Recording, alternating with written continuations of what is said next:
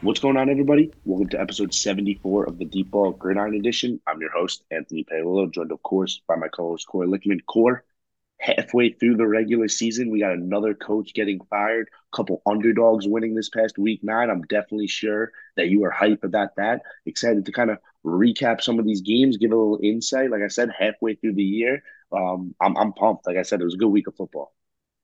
Yeah, pal. I mean, last week, as a Jets fan, wasn't feeling great, but let's just say the boys they bounced back. It was a big win this week. Looking forward to talk about all football, especially the Jets. So let's get into it. Yeah, Corey, we're gonna have to wait a little bit on the Jets because we're gonna first talk about the coaching news in the league. Frank Reich, in his fifth year as the Indianapolis Colts head coach, fired, done, lights out for Frank Reich. Um, 40, 33, and 1 over the 5 seasons that he was there and the head coach there. The big stat with him is going to be that he had 5 different week 1 starting quarterbacks in his 5 seasons, which doesn't set any head coach up to fail. Obviously, with the quarterback being the most important position on the field, you got to have stability there. They don't give him enough time really to like shine in his system. I know obviously this was all thrown off with Andrew Luck retiring in 2019 right before the season, but still, even with that, still a bunch of time since then. Obviously, 3 quarterbacks like Rivers, Wentz, and now Matt Ryan this past year. I don't think that it all falls on Frank Reich. Like I said, I think he's still a very good football mind. And we saw the Colts even last year and how he was able to really get good football out of Wentz for a majority of the season. But almost somebody had to take the blame for Indy's fall. I'm surprised. Like I expected to be the head coach over Chris Ballard. Chris Ballard's done a good job building the Colts, except at the premium positions. But I think this kind of signals that Chris Ballard's seat is red hot for how good of a GM he can be in like building the Colts and how well he built the rest of their roster. The fact that again you haven't figured out anything at the quarterback position, um, you're in trouble. Yeah, I mean, I think when a team who coming into the season's expectations were, I mean, you could say they were up there. I mean, definitely make the playoffs and do more than that. Like coming into this year, I thought the Colts to win the AFC South was kind of a lock, but they're just really not good. But I would honestly say more of this has to lean on the general managers because like Frank Reich isn't the guy making the roster changes. Like yeah, he probably has some type of input, but to keep giving a guy a new starting quarterback when that quarterback isn't exactly a superstar, it's almost a guy above a game manager, but not really a superstar. I mean, Matt Ryan and Philip Rivers, guys who like previously were stars in this league, but they're kind of like both. The Colts got them like both when they weren't in their prime, like kind of older players, and obviously Wentz played solid ball, but I think it's unfortunate because I think this Colts team this year really hasn't been the same. I know like their offensive line really hasn't been good, but there's been previous years like that offensive line has been absolutely dominant, a really good defense. And on paper it's a Super Bowl team and they just didn't get that done. So I understand the frustration from the front office to fire Frank Reich when the team, yeah, you're 3-5-1, and it's a really bad football team right now. So I don't know where they go from here, but gave me a little chuckle seeing my guy Jeff Saturday. Love seeing the guy on NFL Live talk about some football. Yeah, and now this I think is his like highest um like level of coaching. He's at high school level, and now this guy is just casually going to come in and coach the Colts. I mean, obviously this guy was a center for the Colts, but I don't know. I kind of find it funny. And personally, I don't know. Are the Colts? I don't know who the Colts play this week. Um, but Vegas, I think it is. It's Vegas. it is Vegas because I'm gonna cut in here because Saturday a couple weeks ago like tweeted that the Raiders are really bad, and then like that started trending on Twitter. They were like, "Oh, now Saturday is coaching against Vegas." Yeah, I think the Jeff Saturday thing is. I mean, if somebody could have predicted that Jeff Saturday would be the interim head coach, they probably won the Powerball as well. Like that's somebody who knows something from higher ups. So good for Jeff Saturday. I mean, yeah, I think it's definitely crazy. Like, I mean, again, from a high school coach, and he's really an analyst on ESPN now, plucked to be the interim head coach for the second half of the season for a team that the coach said were 3-5-1, and honestly, they didn't deserve one of the 3 wins they arguably had. The game against the Chiefs was kind of gifted to them. The game against The Jaguars too. I didn't really think they deserved to win at all. They had a late comeback, and the Broncos Thursday night football game was one of the worst games I've ever watched. So again, not a lot. Hopefully Saturday gets the offensive line right. Like that's maybe something that he can do, and maybe he could just be a figurehead for like the fans to kind of rally around. But yeah, I think the Colts maybe even going to Saturday kind of are signaling unofficially that they're going to tank, maybe to try to get a top quarterback. Which if this team walked into a top five pick, they're definitely set up really good for 2023. But yeah, with former head coaches on the staff such as Gus Bradley and John Fox,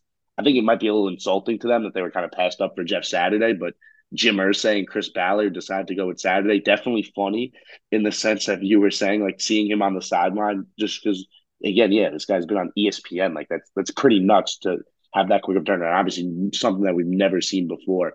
But Core, I mean, unless Jeff Saturday goes, I think they still have their bye week. So unless he goes 8-0 down the stretch, I don't think Saturday is going to be the head coach next year.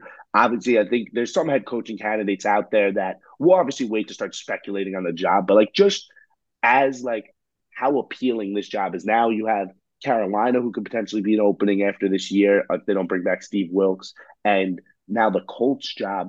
I think I would lean that the Colts job is better, and especially if the Colts were to walk into a top seven-ish pick or a pick at least that they could trade into and take a Bryce Young, a CJ Stroud, maybe even a Will Levis. Like that team is not too far away if they could potentially snag a franchise quarterback this year. Hmm. I would say definitely the Colts. Head coaching position is more attractive than the Panthers. I think. I mean, the Colts. I think on the outside. I mean, Pittman is good. Pierce like looks like a solid receiver. You got a good run game. Yeah, I think on paper, like that's still a solid team. So like if you can go out there and get potentially a franchise quarterback who's actually like a young quarterback instead of just bringing in a not like just an older, semi washed up type QB, I think it's an attractive position. I don't see why a coach wouldn't want to come in and coach this team. They're good on they would I think they'd be good on both sides of the ball if you can develop that quarterback Mm-hmm. right. So I think it definitely depends on what like pick you get. And I think if you are the Colts and somehow, Saturday gets the boys going, like let's say the Colts finish, I don't know, 3-5-1 right now. Let's say they finished with like 6 wins, like 10 losses and a tie, or like 7-9-1, and they're like not all the way at the top, like in their like like kind of between that like You eight. think Saturday's got a chance to stay? No, that's not what I'm saying. I'm Okay. saying they have to trade up. Like they trade, like just make sure this draft coming, you get your quarterback. I was not saying Saturday is here to stay You scared unless me. Jeff Saturday goes undefeated. Jeff Saturday is not going to be the coach next year. I'm saying you just got to make sure to get your franchise quarterback in this coming draft. That's basically what I was trying to say. Yeah, funny I cut you off and guessed wrong because you read my mind with that. I think after the Wentz thing failed, the fact that they gave up their first round pick really handcuffed them to go with Matt Ryan this year. They absolutely 1000% have to go now young and just go with a quarterback who's a rookie from this draft class, a high draft pick, and try that way because clearly the stopgap stuff has not worked with Rivers, didn't work with Wentz, and didn't work with Ryan. Maybe if you look back at the Wentz, they thought that they could get 2 years out of him because they were trading their 2022 pick for Wentz. So they were thinking if Wentz isn't good in for these 2 years, then we could just draft the new guy in 2023. That blew up in their face after the collapse at the end of the year last year against the Raiders and the Jaguars in the last 2 games of the season. Yeah, I think Saturday obviously won't stay as a head coach, but I think he's got a chance maybe to latch onto the staff at some point. Like maybe he could be an offensive line coach. I think that's something that maybe fits in better qualifications wise. And especially if maybe some of the people in the locker room really like him. Clearly, he must be well respected in the organization. Obviously, I don't know if he's a Hall of Famer yet, but he's going to be a Hall of Famer. So good for Jeff Saturday. Excited to see that. I'm curious to see how the players will react to it. But again, for the Colts, it's kind of a punt for the rest of the 2022 season. And the Tennessee Titans lead that division, I think, by 2.5 or maybe 3 games now. And it looks like they might be on nice cruise control to win the AFC South once again. So who knows for the Colts? I mean, the Colts, it seems like they're kind of like a franchise that's gotten pretty lucky with Peyton Manning. And then right after Peyton Manning, he got hurt the one year, and then they walk into Andrew Luck. And then they were really good again with Luck. Then they're kind of a little shaky, obviously, since Luck left, but they still had a couple good, decent teams, competitive enough, I should say, until this year they stink. And then who knows? They probably walk into now a top three draft pick and maybe another franchise quarterback. So it seems like Indianapolis kind of gets real lucky there. But moving off of Indianapolis core, we will finally start talking about your Jets when we talk about the underdogs that won this week. What was they? 10 and a half, 11 and a half they closed that about? Yeah, I think it opened at 13. I think it dropped to about, I think it dropped to 10 and a half, honestly. Yeah. Clearly 10 and a half was not enough. Vegas loses that one big time. The Jets win 20-17 at home. I think the most eye-opening stat of the day will be that the Jets ran for, I believe, 174 yards was the exact number without Brees Hall, without Elijah Vera Tucker, without Mekhi Becton up on the offensive line. Josh Allen also didn't throw for a touchdown, threw two interceptions as well. Did run for two, but still two interceptions in the air. The Jets defense has been really impressive at some points, especially over these last like 3-4 weeks, I would say. But you know what? Maybe you were a little like pessimistic. They played the Dolphins with no quarterback. Skylar Thompson was back there. Then they played Denver with Brett Rippey, and then they played Mac Jones. And like, yeah, they were playing really good. But let me tell you something. This Jets defense is one of the best units in the league. I know we were talking about like Dallas being one of the best and San Francisco, but the Jets defense is quietly emerging as I think it's fair to like maybe put them in the conversation as a top five defense. I really do. I think they have the best cornerback duo in the league, arguably between Sauce Gardner and I was mentioning to you pre-show. I think DJ Reed is completely underrated because of how dominant Sauce Gardner has been. But yeah, I mean, an unbelievable win for the Jets to put them at 6-3 going into their bye week. Again, we were trying to figure out what this Jets team could potentially be like. Were they really a true like playoff contender? Were they a team that like in the second half of the season was kind of going to regress to the mean? I think after beating the Bills, it's no doubt this Jets team could 100% like they're a playoff worthy team this year. They have a tough schedule down the stretch, especially their road games. Their 5 road games are potentially against all playoff teams, but they just beat the Bills. So you know what I mean? Anything's possible for them. Core, hell of a win for your Jets. Yeah, I mean, after last week, I'm not going to say I was feeling great going into this matchup just because the respect I give to the Buffalo Bills. I think they're the best team in football. But I mean, even on like the first couple drives, I know Josh Allen scored like a short rushing touchdown. I was like liking how the Jets defense was playing just because it's a pretty explosive offense.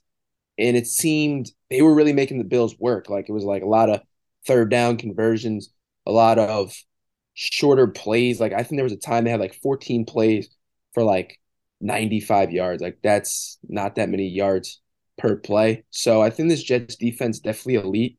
There were times when the Buffalo O line held up, but then there were other times, yeah. I mean, they got to Josh Allen, 5 sacks on the day on him. I mean, at the end they had that big on their last when it was 20-17, they got a big where he like fumbled the ball and went backwards and lost about 11 yards. So the secondary did a great job. Like you said, DJ Reed, like a really good coverage corner. I mean, he had a play on Stephon Diggs I thought was like perfect coverage. And then, yeah, Sauce Gardner with a pick. And yeah, I mean, when it comes to this Jets offense, I think obviously that could be their problem. I think the defense is elite enough. Like even last week, I heard the Patriots' average starting field position was like across the 50, and the Jets are holding them to 5 field goals. Like defense did their job. It was Zach Wilson turning the ball over, and in this one, I mean, Wilson does nothing fancy, nothing spectacular, besides kind of manage the game, make some key throws when needed, hand the ball off to Michael Carter and James Robinson. Where on that last drive, I don't know if you were watching, they were just carving up the Bills defense. I mean, Michael Carter and James Robinson are both rushing for at least 5 yards per carry on that last drive. And honestly, I think Garrett Wilson definitely deserves a shout out watching this game. He was an absolute stud, just getting open, kind of having his way. I mean, didn't have any really big plays, but overall, I mean, it was just a great team win. Even Denzel Mims had a big catch on third down on that final drive. So definitely a big win for the Jets. I mean, it's a good time to be a New York football fan.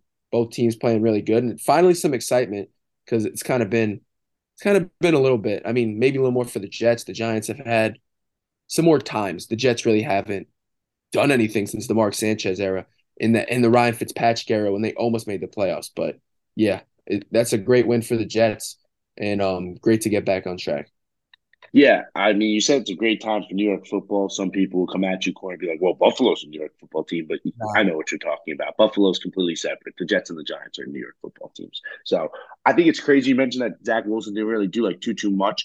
I mean, obviously, it makes sense that with Mike LaFleur being the offensive coordinator coming from San Francisco, and Robert Saleh, obviously the former D coordinator in San Francisco, how similar, like schematically, they were going to be. These two teams are very like are mirror images of each other, like the 49ers or the Jets, if you ask me, of like their offense, especially like if Brees Hall was still healthy, you know what I mean? Their offense is they're gonna try to win games running the football. Zach Wilson, like if you ask me, is maybe not the exact quarterback you'd like for like the Jets' strengths right now because he's prone to turning the ball over and stuff like that. However, it's what they have to work with, and maybe he can elevate the offense if he starts honing into his potential. But I thought that was just like another observation I've been making over the past couple weeks, and obviously with how they're going to lean on this defense that could potentially carry them to the playoffs. Core, I did mention their schedule down the stretch, 6-3 right now. They got 3 games at home that you would think are pretty winnable in the Lions, the Jaguars, and of course, I'm blanking on the third one. It's a pretty winnable Bears? game, but they say it again. You said Lions, Jaguars, the third team, the Bears. Lions, Jaguars, Bears, perfect. Those are 3 real winnable games, right? They go on the road. They still have to play Minnesota, Buffalo, Seattle, Miami, and the Patriots after their bye week. Like those are 5 games on the road, right? If you're winning your home games, you're winning your road games. I would put you at 9-8. 9-8 probably not the place to get into the playoffs in the AFC. You probably got to win 10 games. If you want to be a playoff team, obviously you got to win one of those games. I think the Jets got a real shot though to make the playoffs. I think that game against New England will be huge with New England right on their tail at 5-4. And I mean, it's Mhm. crazy. This AFC East is the best division in football. Remember, the AFC West was getting all that hype. The AFC East is the best division in football, so good for them. I mean, I'm curious. Do you think that the Jets will be a playoff team? I mean, I don't want to sound biased, but yeah, They be if biased, Core. Come I'm on gonna now. look at, You've had nothing to be proud of with this team for the last 10 years. All right, you can be I know, yeah. biased. All right, if I'm gonna look at their schedule, I'm gonna name off right now. I mean, I think at New England, if Zach Wilson could take care of the ball, I think that's a win. They go to 7-3. I think the In New Bears at home, England, I think that's a tough place to play, but okay. All right. it is. Hey, I think we get it done. I think against the Bears at home, I mean, I think Justin Fields might show, and I still think he would be a better quarterback than Zach Wilson, but I think he might show why the Jets should have drafted him, but I still think the Jets get to 8-3. Call me crazy. I'm gonna sound biased. I think the Jets go into Minnesota and get the win. They're 9-3. Okay, I'm not gonna sound crazy here. They lose to Buffalo in Buffalo. I mean that's a tough game. They drop to 9-4. I think they beat the Lions. They beat the Jags 11-4. I think in Seattle and in Dolphin in Miami. Those might be 2 losses. So realistically, I see the Jets going 11-6.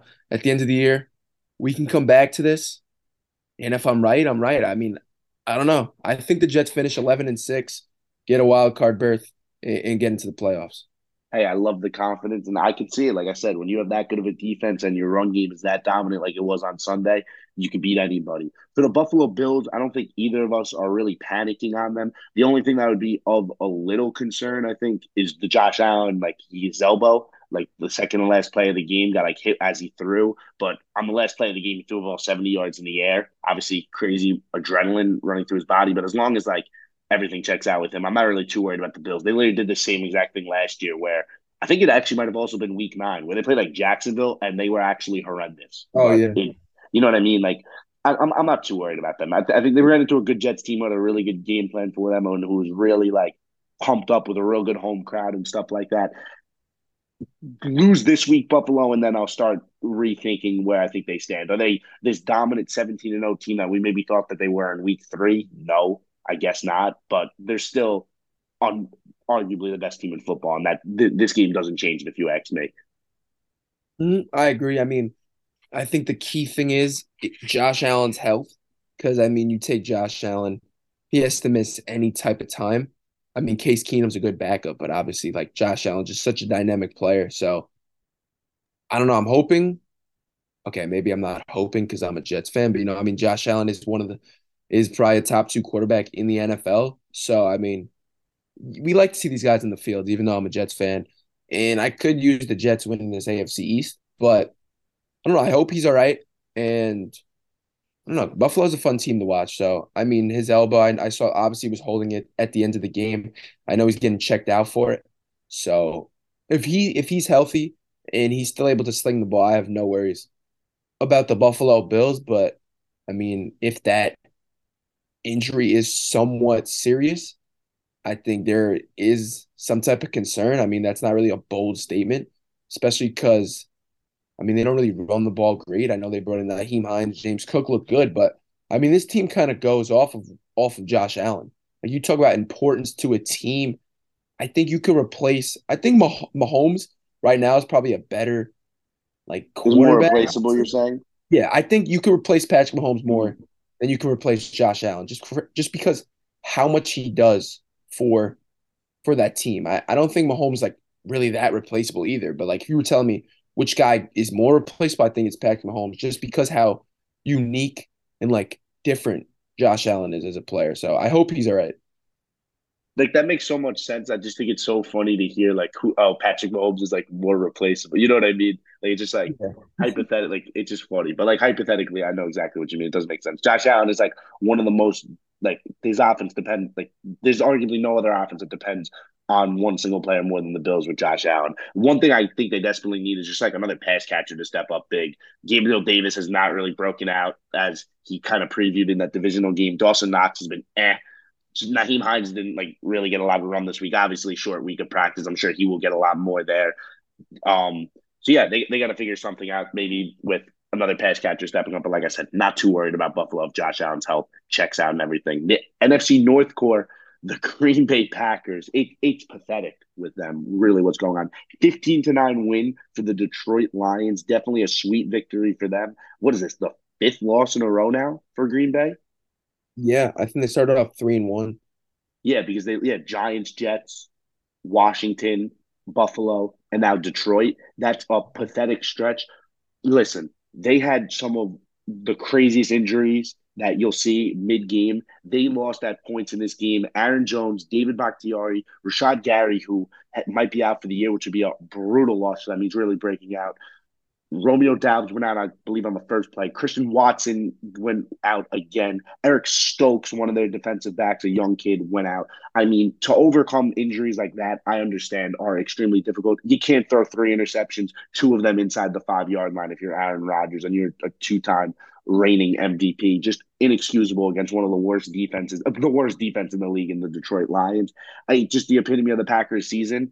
And this team is not making the playoffs. I will say that right now. I don't think it's a bold statement at all. I think it's crazy. And I think that a loss like this, again, with how bad they were going in, like I said, I know there were so many injuries in this game and it's tough to like overcome. But I think a loss like this, just to summarize this losing streak, then like now you're starting to think, all right, maybe Aaron Rodgers like won't be in Green Bay after this year. Like I don't think it's crazy to say that at all. I know he just signed that huge contract and stuff like that, but you know that they Jordan Love's contract is like he's only getting less and less valuable as you don't use him. I'm not saying Jordan Love is the answer. He clearly isn't. They definitely need other pieces there, but I don't like how can you call like how can you say that this is going to be even like a Super Bowl team in the near future with how bad that they've looked? Yeah, I mean, I don't know where the Packers go from here. I just think Aaron Rodgers, I mean, I think he's kind of in a similar situation. I mean, Jordan, I don't know. I'm not really a Jordan Love believer, to be honest. I think in his games, I mean, it was like a very small sample size, but for some reason, I could see the Packers going out and using a first round pick on another quarterback, to be honest. I mean, even though they just used Jordan Love, a pick on Jordan Love. Actually, no, I'm gonna change that. I think you got to give if like you got to give Jordan Love like a little bit of a chance, but I think he's one of those guys. He doesn't really have that window to just like take your time on him. I think you got to give 1 year to Jordan Love, and if he can't get the job done, then you kind of move on from him. Just because I don't know. I mean, he's not like a Trevor Lawrence where you're going to give the guy time, but I don't know where they go with Rodgers. I think if Rodgers is coming back though, like they're not gonna like waive him or anything. I think maybe you gotta try to ship him off to a team and and trade him, which I think they potentially can. I think Aaron Rodgers still has some solid football in him, but the thing about Rodgers, it just seems like he doesn't really care, to be honest. Like he just doesn't seem like he's out there even caring that much. It seems like he's like, I don't have Devontae Adams. Like, what do you want me to do? Like, obviously his weapons on the outside. He just lost Romeo Dobbs. I don't know how long he's out, but they definitely lack weapons on the outside. I think he's just kind of like low expectations. Like, what is he supposed to do with his weapons? And I don't know. I think give him like receivers like Denver or like good receivers. I think he's still a good quarterback. I just think right now he's kind of just out of it. The team's out of it. And to me, I think we've been talking about how bad the Packers, the Rams, and the Bucks have been. I don't think the Packers really have any type of turnaround coming anytime soon. I think they're going to keep losing, and call me crazy. I think there is a very high chance. I'm gonna say I think the Packers will come in last in that division. I don't know. I think the way they're playing right now, the Bears kind of playing solid football. The Lions actually compete. I think the Packers come in last in the NFC North. What about you?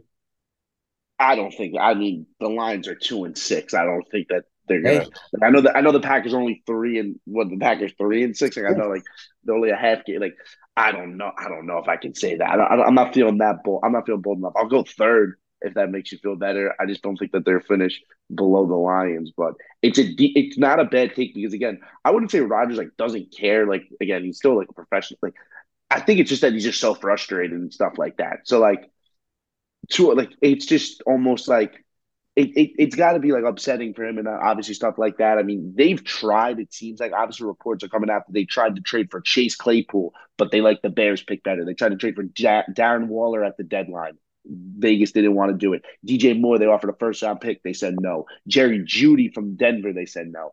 But at the same time, like you gotta overpay then. Like I understand, like you're getting maybe ripped off in a sense, but you had to do something. You can't just leave it as is.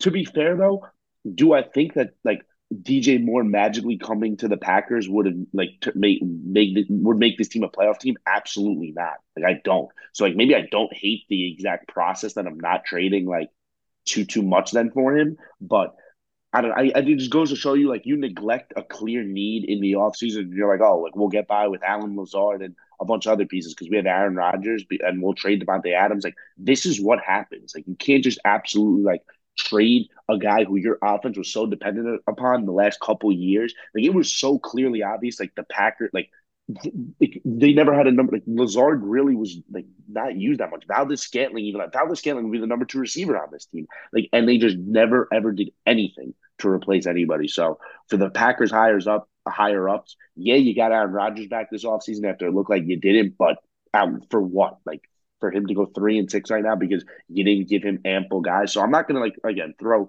completely Rodgers under the bus. Yeah, if you're a reigning MVP and stuff like that, you should be able to make it work a little bit more than he is. But at the end of the day, like for how dependent their offense was on Devontae Adams to not even have any sort of replacement is unfathomable. So I'm curious where the Packers go from here. I don't think it looks bright for them. I actually think that like I'd sit here and still say that like I believe a lot more in the Rams potentially turning it around, which we'll get into a little bit later, I guess, than the Packers. I think the Packers, I mean, are done. You leave a 5 game losing streak to some of these teams, done. Stick the fork in them, as my father would say. Core, we'll talk about one last underdog that won this past week real quick. The Seattle Seahawks beat the Cardinals for the second time this season. Second time maybe in like 4 weeks. 31-21 was the final there. Kenneth Walker showing why he's potentially the offensive rookie of the year. 26 carries, 109 yards, and 2 touchdowns. Really came alive in the second half of that one. Seattle threw a pick six that put them down, and then they kind of ran away with the game after that in the second half. Good for them. They extend their lead in the NFC West. I've mentioned, though, they still have to play San Francisco once, who's right on their tail, and they also have to play the Rams twice, which the Rams are struggling. But again, that gives the Rams a wide open door if they could sweep the season series against Seattle and make it real interesting in the West. For the Cardinals at 3-6 right now, their disappointment is not like people aren't seeing it as much because they're getting all hung up in the Bucks, the Rams, and the Packers, but the Cardinals have been one of the most disappointing teams as well in the league, extending Kyler Murray in the offseason. I believe Cliff Kingsbury also got an extension. And again, this is kind of what it's turned into. Ugly there, but yeah, good for Seattle as they continue to be a real good story in the NFC. I mean, Seattle, you look at that trade. I mean, I think there's got to be two things.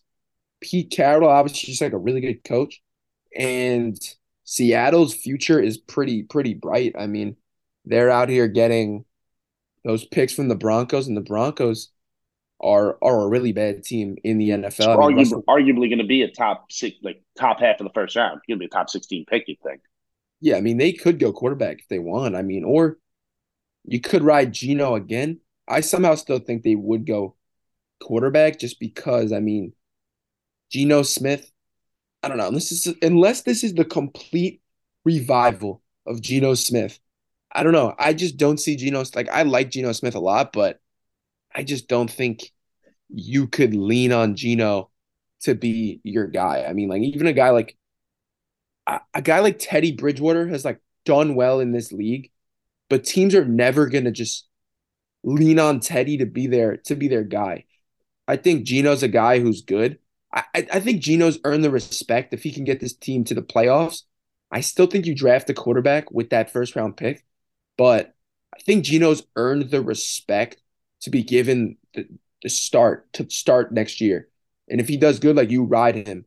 But I think he's definitely earned the respect where like you draft a quarterback top in the first round. Like I think you don't just go with that guy from day one. Geno Smith is the starter on this team, and I think you ride him until like it doesn't it doesn't look well, and then you change to your future. But I think Geno Smith definitely earned that, and then obviously we got to give Kenneth Walker a shout out since taking over for Rashad Penny. He's absolutely been ridiculous. I mean, he's been actually running out there like you can make a case he's already a top 10 running back in the NFL. I mean, some of these moves he makes, some of the cuts he makes, and the acceleration from this guy is just top notch. I mean, this running back class, Brees Hall was up there too.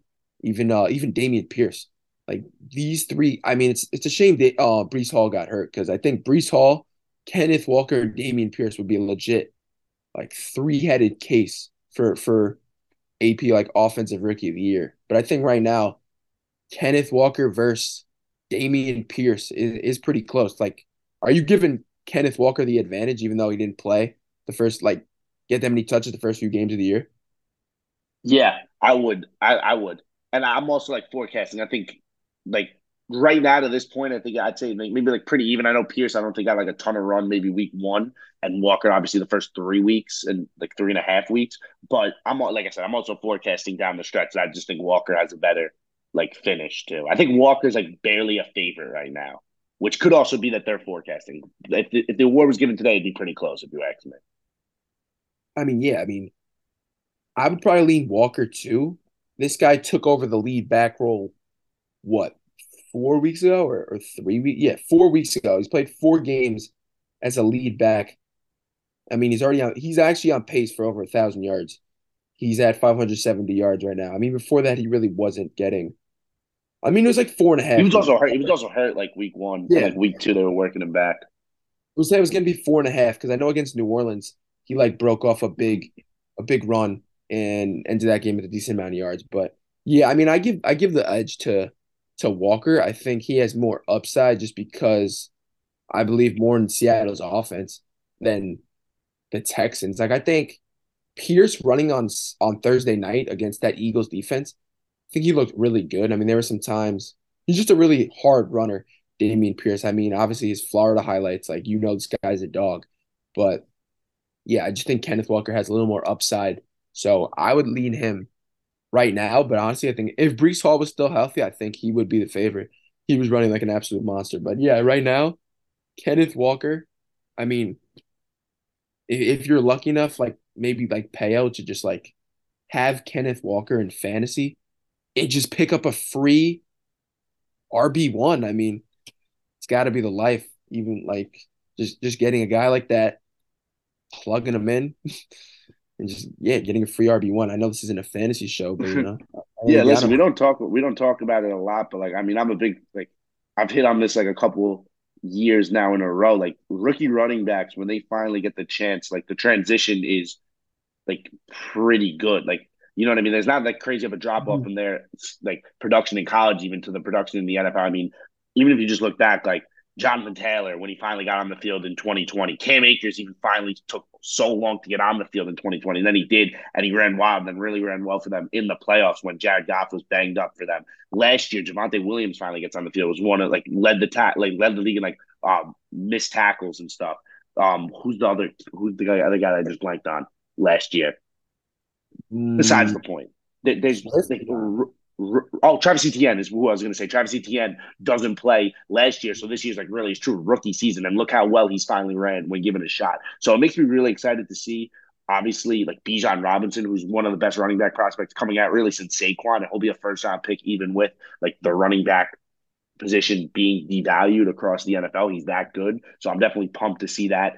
For Seattle, one thing I'll just wrap up with, I mean, you mentioned Geno earlier. I think Geno definitely deserves a 2023 nod, especially because this roster is still like pretty young. Like their rookie class, I think, has played like the most snaps, and they've played really good. They got obviously Kenneth Walker, but also Charles Cross, and Abe Lucas are the tackles there. Tariq Woolen is becoming a star. Kobe Bryant on defense as well. So I think that this is still a team that's building. I think they're going to ride with Geno in 2023, but they're definitely probably going to think about maybe taking a quarterback if they get into a right position, maybe sit him behind Geno for a year and then reevaluate after that. One team core that probably won't be looking quarterback because of how well their young stud has been playing the past couple weeks. Justin Fields showed a lot of promise in that game against New England on Monday night, then played pretty well against the Cowboys, and then had his real breakout performance this past week. 123 yards only in the air and 3 touchdowns, though. 178 yards on the ground and a touchdown. I think that broke the record, the regular season record for most rushing yards by a quarterback. They end up losing 35-32, but I think every Bears fan will be okay with that.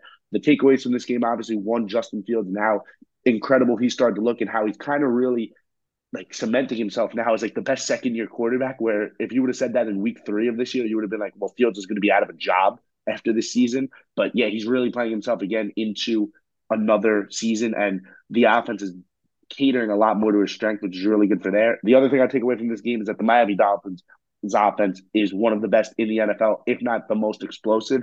And they're gonna have two receivers who are gonna like they've two. I think Waddle and Tyreek are both top 5 in receiving yards. They're like Waddle and Tyreek are going to set records for like wide receiver duos this year with yards and receptions. It's incredible. Tua gets them the ball a ton, and anybody who doubted like Mike McDaniel as an offensive mind there was crazy. So good for the Dolphins. Another big win for them. They got to figure out stuff on the defense, but I think the Bears they lost the game on the scoreboard, but I think every Bears fan would say this was a pretty good day for them.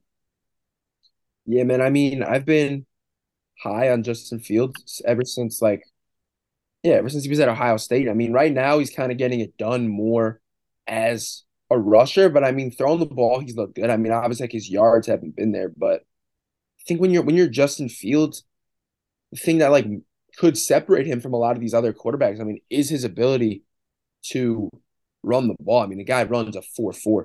Guy goes for 178 yards on the ground. I mean, you look at the quarterback position, like, yeah, obviously you're supposed to throw the ball, which he can do. I think he has a really good arm. I think he accurate quarterback, to be honest. But I mean, when you run a 4.4, like you could take off and scramble. Like if you're getting your team points, you're getting first downs for your team. I mean, I'm not comparing Fields to Lamar Jackson yet. I mean, Fields is he's a bigger body, but like if it could translate to wins and your offense scoring points, I mean, that's like a good quarterback. If your quarterback going out there throwing for 100, I don't know, 50, 160 yards, but he's going out there and he's rushing for over 102 and he's scoring touchdowns, like, I don't know. I think that makes a quarterback, obviously, it's a dual threat quarterback. They could do both. That's what makes them like unique and different than others. But I mean, Fields, obviously, the last few weeks has been looking better. Obviously, he's looking more confident back there. I think this offense is starting to click a little more. Even the week before that, I mean, what was it? I know they played like Dallas. They lost 49-29, but I mean, like 29 points still good points. Like still a lot of points. I'm just gonna cut you, like their years different. They played the Giants week 4. they're years different offensively where they Oh looked in yeah, that game compared to where they look now. 100%. And I mean, for the Dolphins, I mean, this defense is crazy. I mean, when they had Brian Flores, this team kind of was like relying more on their defense and Tua to be a game manager type, not game manager. I mean, he's above that, but like now, I mean, Tua's slinging the rock. I mean, when you got Tyreek Hill and Jalen Waddle, I mean, they're gonna be open. So you just got to put it on them, and that's exactly what Tua's done. Mike McDaniel also has done a really good job. But yeah, I we were talking about it before. I mean, the Dolphins' offense is so explosive. A lot of big plays leading to shorter type drives on offense. I mean, maybe that is a reason why the defense has been struggling. Maybe they're just gassed because they're just coming right back on the field. I didn't see the game. Did Bradley Chubb play in this one? Chubb played. Chubb played. I did. I didn't see how he did, but I mean, obviously, hopefully, an addition like him could help this defense. But I think right now, Miami obviously they can lean on their offense, and I think you, if you like look at that team, there's ways that I think Buffalo, even Kansas City, like they can go out and win a game 20-17 or like a 24 to 20 type game. I think if you look at Miami, they're kind of a team right now. Like they want to go out there and they kind of got to win a game in the 30s. But like they have Mm. confidence in their offense to do that. And I think their offense is good enough. But right now, I don't know how in the playoffs that could work if they have to go into a hostile environment and like you're telling them they got to go drop. I mean, obviously in the playoffs, offense isn't as easy to come, but I don't know why I said that either. I mean, that Chiefs Bills that game last year, no one could stop anyone. But I think, yeah, they're kind of just betting on their offense at this point. Hopefully Bradley Chubb could help. But yeah, Miami's offense definitely legit and can compete with anyone. Yeah, I agree. I think Miami's offense, 100%. I think when they're clicking, you could argue that they're just as good offensively as Kansas City and Buffalo, which is nuts to say, obviously, when you look at like the quarterback position. But again, Tua's elite at what Tua's good at, he's elite at, if that makes any sense. Like, you know what I mean? Like he's delivers the ball on time where it needs to be. So playing with McDaniel and him, that was the best hire that they definitely could have made. Yeah, I think it could be tough if like I remember I was saying to you, like if they have to go into Buffalo in the postseason. That's a tough place to play, especially come January and stuff like that. So that maybe I definitely want to see a little bit more of that. Like it was easy to play Buffalo in September when it was 115 degrees on the Bills sideline in Miami. You know what I mean? So I definitely want to see a little bit more from this Miami team, but I think they're the clear cut third best team in the AFC. I would put them over Cincinnati. I would put them over Baltimore. And I'm like I said, they're not on the Bills level. They're not on the Chiefs level. They probably won't. They're not going to get there. But I think that who knows? Who knows? They could definitely compete with them, especially if like I can see their offense continue in November and into December, still being so high octane. Core, just in the interest of time, we're going to move on to the game. A couple game winners that we had, and we'll kind of talk about. We'll each touch on one of them between Tom Brady beating the Rams late, Harrison Butker's walk off field goal, Greg Joseph's walk off field goal, and Cameron Dicker, I think, was the kicker now for the Chargers, yeah. Chargers after Dustin Hopkins had that injury on Monday Night Football after he hit a game winner. Actually, Core, give me one of these games that you want to talk about one of those teams and just like what you were impressed with. And I know I had a couple talking points there, so take one of them away. Yeah, I mean, amongst those three, I mean, I guess I'll go. Yeah, I mean, the Chiefs, obviously in this one, I think the Titans gave them a good game. I think if I'm going to say one thing, I think obviously in this one, the Chiefs, the way they look vulnerable, I think they couldn't really get much going on offense just because I don't think it's like been a problem, but the run game in this one just wasn't getting going. And if you honestly look at the run game for the Chiefs, like Clyde Edwards-Helaire is a guy who they drafted at the end of the first round. And yeah, he was supposed to come in. I mean, his rookie year, he was like getting a lot more carries, and now he really doesn't get that much. It's kind of like a three three running back committee. It's Pacheco, McKinnon, and Edwards Hilaire. Like none of them were able to get things going. And I mean, yeah, ended up being their leading rusher in this game, and I think Mahomes is not a guy like Mahomes isn't Josh Allen in that department. Like Josh Allen could be a guy who could just run guys over. Like Mahomes is honestly a little bit sneaky fast, to be honest. But I don't know. I think if that's the way, like if It's not sustainable. not yeah, I mean the thing is, I guess obviously it's better to have a better passing game than like running game because like if they get behind, obviously like they're fine. They can throw the ball. I mean, you don't have to run the ball unless you just start making the Chiefs run the ball. But Mm. I don't know how they could stop. I don't know. I mean, the offense is obviously really hard to stop through the air. I mean, Mahomes threw the ball. What was it? Was it really 68 Six, times? 68 times. Yep. That's Overtime, but still, that's still nuts. that is a lot of throws. I mean, yeah, that run game I'd say is the only thing for the Chiefs offense that could potentially stump them. And yeah, I mean that's about it. That's all I had to say. I mean, the Titans played a good game, so Malik Willis honestly looked pretty solid. I think Willis, he's also really fast. I mean, he had a few really good throws. I know he made one like down the sideline. Chris Conley literally went right through his hands, like it was an absolute dime. Hmm. But I don't know. I think Willis looked pretty good. But yeah, that's what I have to say about the Chiefs. Obviously, the run game could be a little bit concerning.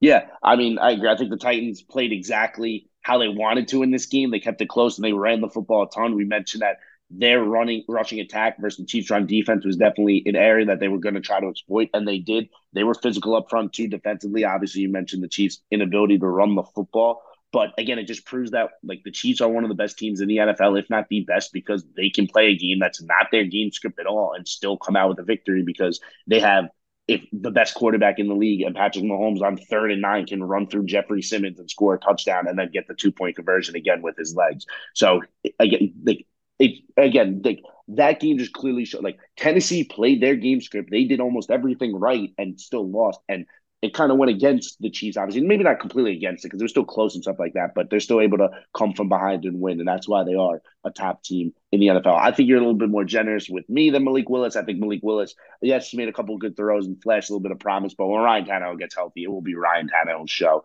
to Yeah, actually. no, But you just can't like these past 2 weeks. Malik Willis has kind of been like a non-factor throwing the ball in the air, and they leaned on Derrick Henry in this one. I'll turn it over to another game core. I'll just talk about the last drive really of Tampa Bay versus the Rams. I mean, again, another disgusting game that it just seems like Tampa Bay's been fixated in a ton this year. A game, again, a rematch from the playoffs last year.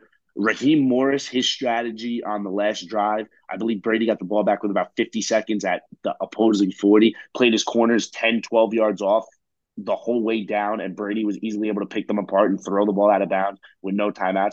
Tom Brady again, I know it was like I don't want to say it was gifted to him the way that they played the defense, but again, Tom Brady, when his team like it almost seemed like when everything goes wrong and stuff like that, and every back's against the wall, Brady finds a way once again to figure it out and put the ball in the end zone and win this game, which again was a huge win for Tampa Bay to kind of like just keep them on track enough in their season just because of how bad their division is. They're going to be okay. And for the Rams, again, that was a game that they absolutely had, and like they're still probably in shock they lost the game because they had no business doing it. Raheem Morris has definitely faced a lot of criticism for how he played on that last drive. He's going to continue to face that. They have the Cardinals this week. It's a huge bounce back game for them. But yeah, another game where just both of these offenses continue to not be able to run the football at all.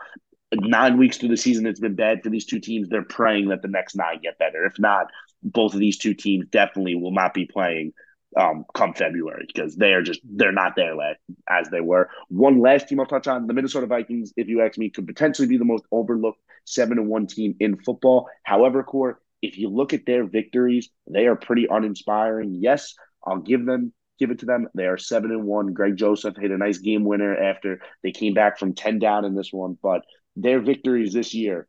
They beat the Packers in week 1, which at the time looked like a pretty nice victory. Outside of that, the Lions, the Saints, the Bears, the Dolphins with no Tua and Teddy Bridgewater got hurt in that game, the Cardinals and the Commanders. I will one up that by saying, aside from the Packers, the other ones have been all one possession, and they've won every one possession game. So the team that went 0-8 last year in one possession games are 6-0. So good for them for fixing their problem. But I think some people are being like, oh, maybe the Vikings are a little bit overlooked. And maybe I'm even saying at some points overlooked. I don't think they are. I think they're getting a little lucky here.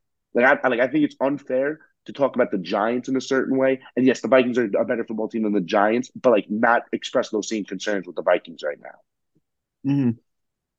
I think the Vikings are a team who, like, I don't believe in this team to come out of the NFC or anything like that. Like I've said, I'm still putting the Eagles, the Niners, and the Cowboys above the Vikings. I know they got TJ Hawkinson, but I'm not gonna lie, I haven't watched a lot of Vikings football, but it just seems they're almost a lot of times like, They're solid, but like they're just nothing special. If you ask me, they're like I mean, yeah, Like Miami. If you ask me, is a better football team than them. You watch Miami, you see how dominant their offense can be, and you watch like I don't know. I don't see it with Minnesota. if if Miami had Tua in that game, I think they beat the Vikings easily. 100%. But yeah, I don't know. The Vikings are a team who, like on offense, it's a talented offense, but it just seems like a team that I don't know. It's not like a pretty dominant like type offense. Like it's just not a flowing, always like type thing. I mean, they played the Eagles. They kind of got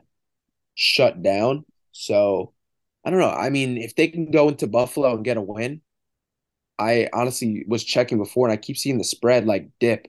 Right now it says Buffalo at -5. I don't know if they think Josh Allen's not going to play or something. I know we had it here at -7, but I was just looking. But yeah, I mean, I think if Josh Allen plays, I think this is a legit test for the Vikings. If Vikings can go into Buffalo and beat Josh Allen, I'll tip my cap and take them serious. I know they're 7-1, but like you said, they're really not playing good teams and not even beating these teams convincingly. I know a win is a win, but a lot of these games are very shaky.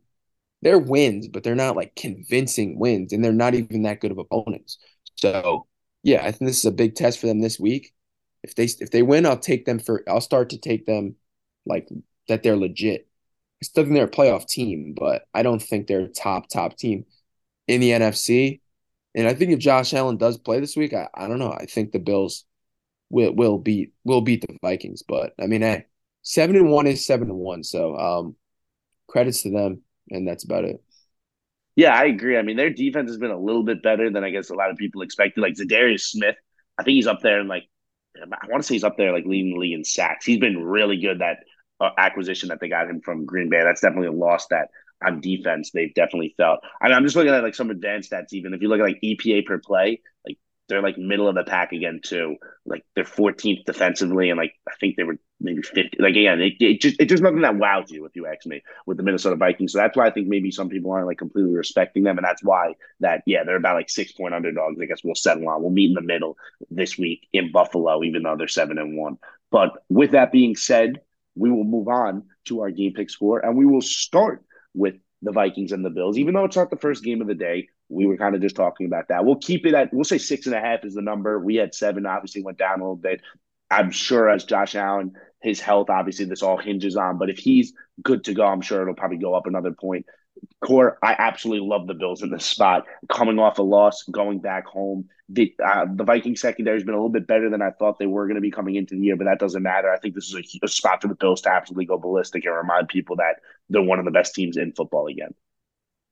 hmm I mean, yeah, if Josh Allen goes in this game, I'm for sure riding with Buffalo. I think they cover the spread, whatever it is. I think this game is won by double digits, to be honest. I know Vikings play a Mm-hmm. lot of close games, but like 10, 14-point win. I think Buffalo gets it and covers the spread. Listen, this is a really good test for Minnesota, though, because I just read you their opponents. They struggled a lot on that Monday Night Football game against the Eagles. Everybody else they've beaten, and it's been close, like I said, but this is a good test to see if they are a legit contender in the NFC. If they go out and beat Buffalo on the road, I will come back here and be like the 8-1 Minnesota Vikings could potentially make it out of the NFC. So this is a big. I just don't see Buffalo getting out physical like they did against the Jets this week. And I don't see Minnesota's defense giving Allen as much troubles as they did moving the ball vertically like the Jets did. So I'll stay with Buffalo here. Core, the Germany game, first game ever there. The Seahawks are traveling there along with the Tampa Bay Buccaneers. Buccaneers are 2.5 point favorites. Core, I got an interesting note on this game.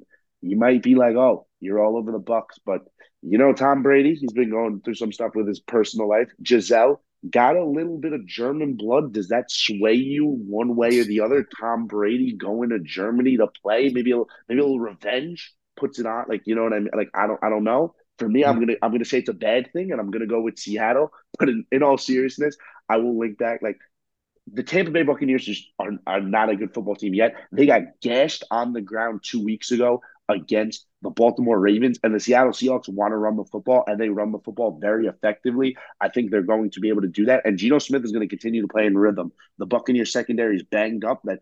I'm not 100% sure where they are health wise now, but Seattle, you obviously know, has got two great weapons on the outside. And I think that Geno Smith is going to be the first quarterback ever to win a game in Germany. So I'm going to take the Seahawks plus 2.5 here and ultimately to win the game. I like them in this spot against the Buccaneers. And I was surprised that this was 2.5 on a neutral site. I think that this is maybe just, I don't know.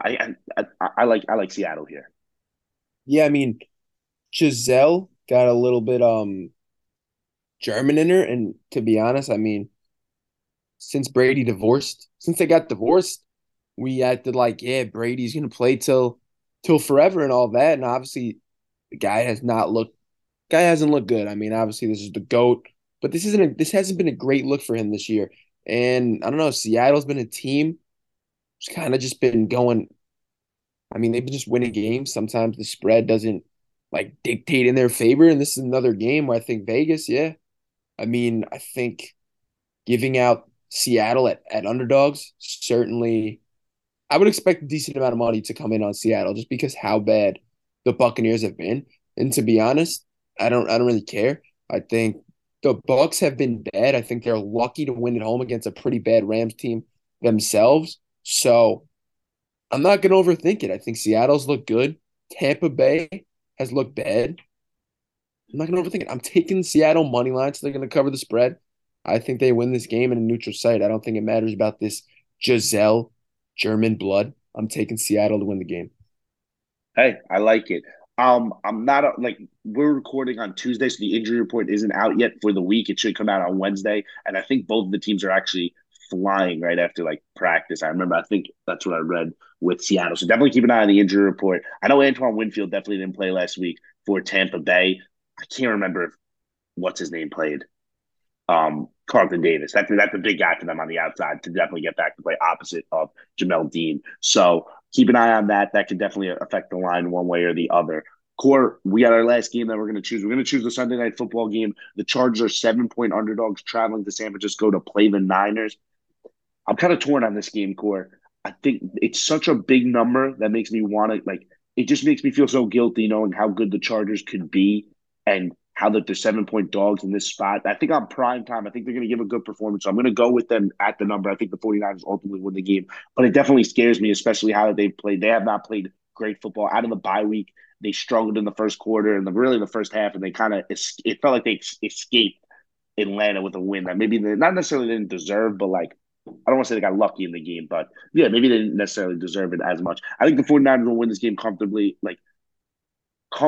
but they won't cover, if that makes sense, even though it's only 7 points. I think they're going to be able to run the football very well. The 49ers defense has been great. And with all the injuries, with the wide receivers in Los Angeles, I think that's going to just prove to be too much with Herbert. I think the Chargers, though, are just too good of a football team, as banged up as they are, to like for me to lay 7 points with San Francisco. So I'll take the Chargers at the number. Maybe it'll be a push, but I'm going to go with the Niners ultimately off their bye week to come out and hit the floor running. Yeah, I'm not sure if Debo Samuel, or a lot of those guys are going to be a go, but yeah, I don't know about like Keenan Allen if he'll be a go either. But you look at the Chargers at 5-3, they really have not been convincing at all. I think like they were my prediction to come out of the AFC before the season, and they just really haven't looked good. I think you look at them, they're definitely a team who's lucky to be 5-3. And I think going into San Francisco, despite the Chargers being like a talented team still and usually playing close games, I don't know. I just think San Francisco is a top three team in the NFC. I think they get this done and they cover the spread in this Sunday night game and win by probably about, I think it's a 2 possession game, and I think they cover. Okay, listen, I'd love to see if Debo doesn't go like how maybe that changes the usage of McCaffrey and especially Brandon Ayuk because Brandon Ayuk seems like comfortable when he's being used a lot more. Like he's kind of came on these past couple of weeks, even when like them still trading for McCaffrey. So hopefully, if Debo can't go, he's definitely able to step up and continue to produce. With that being said, that's going to be it for today's episode. Be sure to check us out on the Instagram at the Depot underscore. Week 10 starts bright and early. Set those alarm clocks. We got that game in Germany, and then we got a nice slate of football. Also, we got the Cowboys playing the Packers, the Cardinals, and the Rams on top of the 3 games that we also let you know about. But that's going to do it for today's episode. Take care, everybody. Have a good one.